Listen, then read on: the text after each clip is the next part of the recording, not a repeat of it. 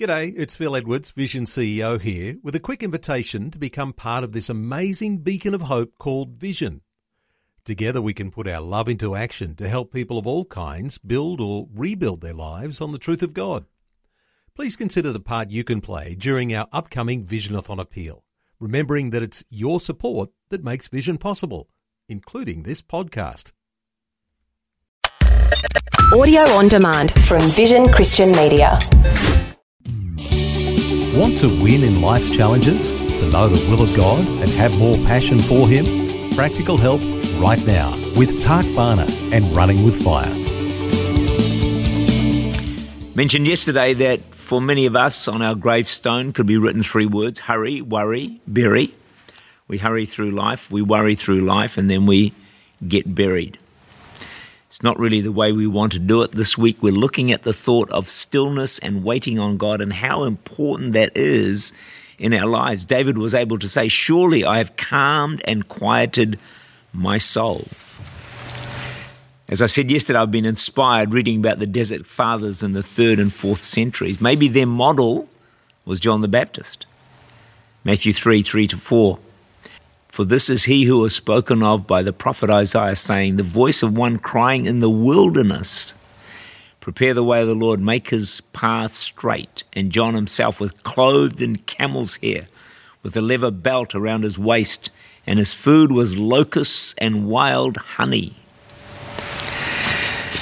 It's the life of John the Baptist, pretty much out there, solitude, alone with God, preparing the way of the Lord, and yet he was considered one of the mightiest men of God ever to grace planet Earth.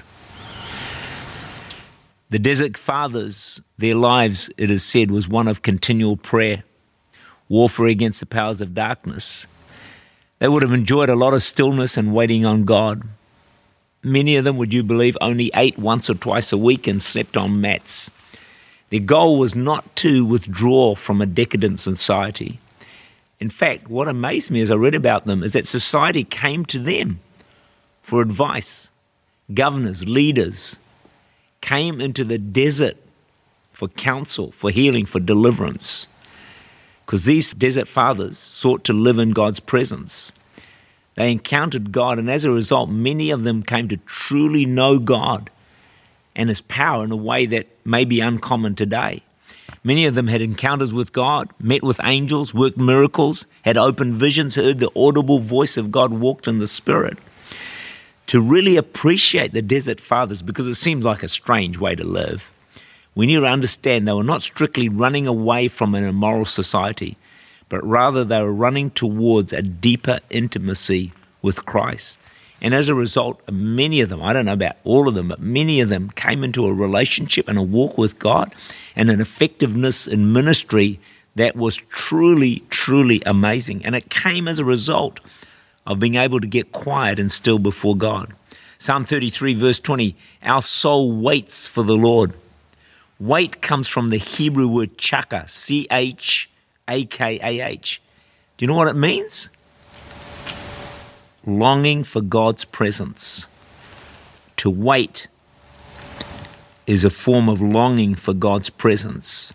And as we do wait on God, we can expect His presence to increase in our lives. Stillness, quietness, so that we can actually even sense and feel the presence of God. Another result of stillness and quietness is that we will know God more. Psalm 46 verse 10, which many of us know, and we love to quote. I'm not sure we do it, but we do love it and quote it. Be still and know that I am God. I will be exalted among the nations. I'll be exalted in the earth.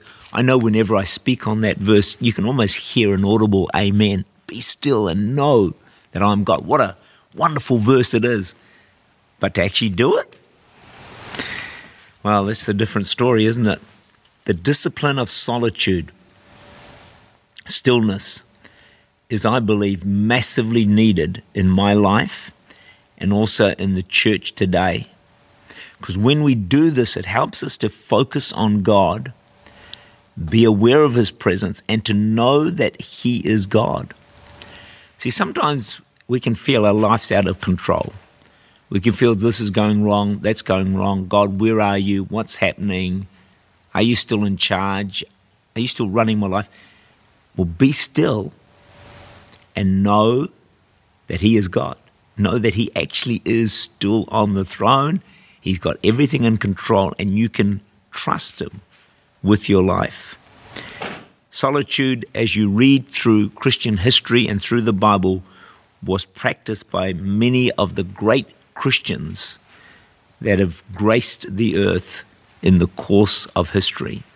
Solitude, quietness, and stillness is, I believe, a great key to living an effective, successful, and fruitful Christian life. Tak Bhana is the Senior Pastor of Church Unlimited in Auckland, New Zealand. For more information, to make contact, or to listen again, look for Running with Fire at our website, vision.org.au.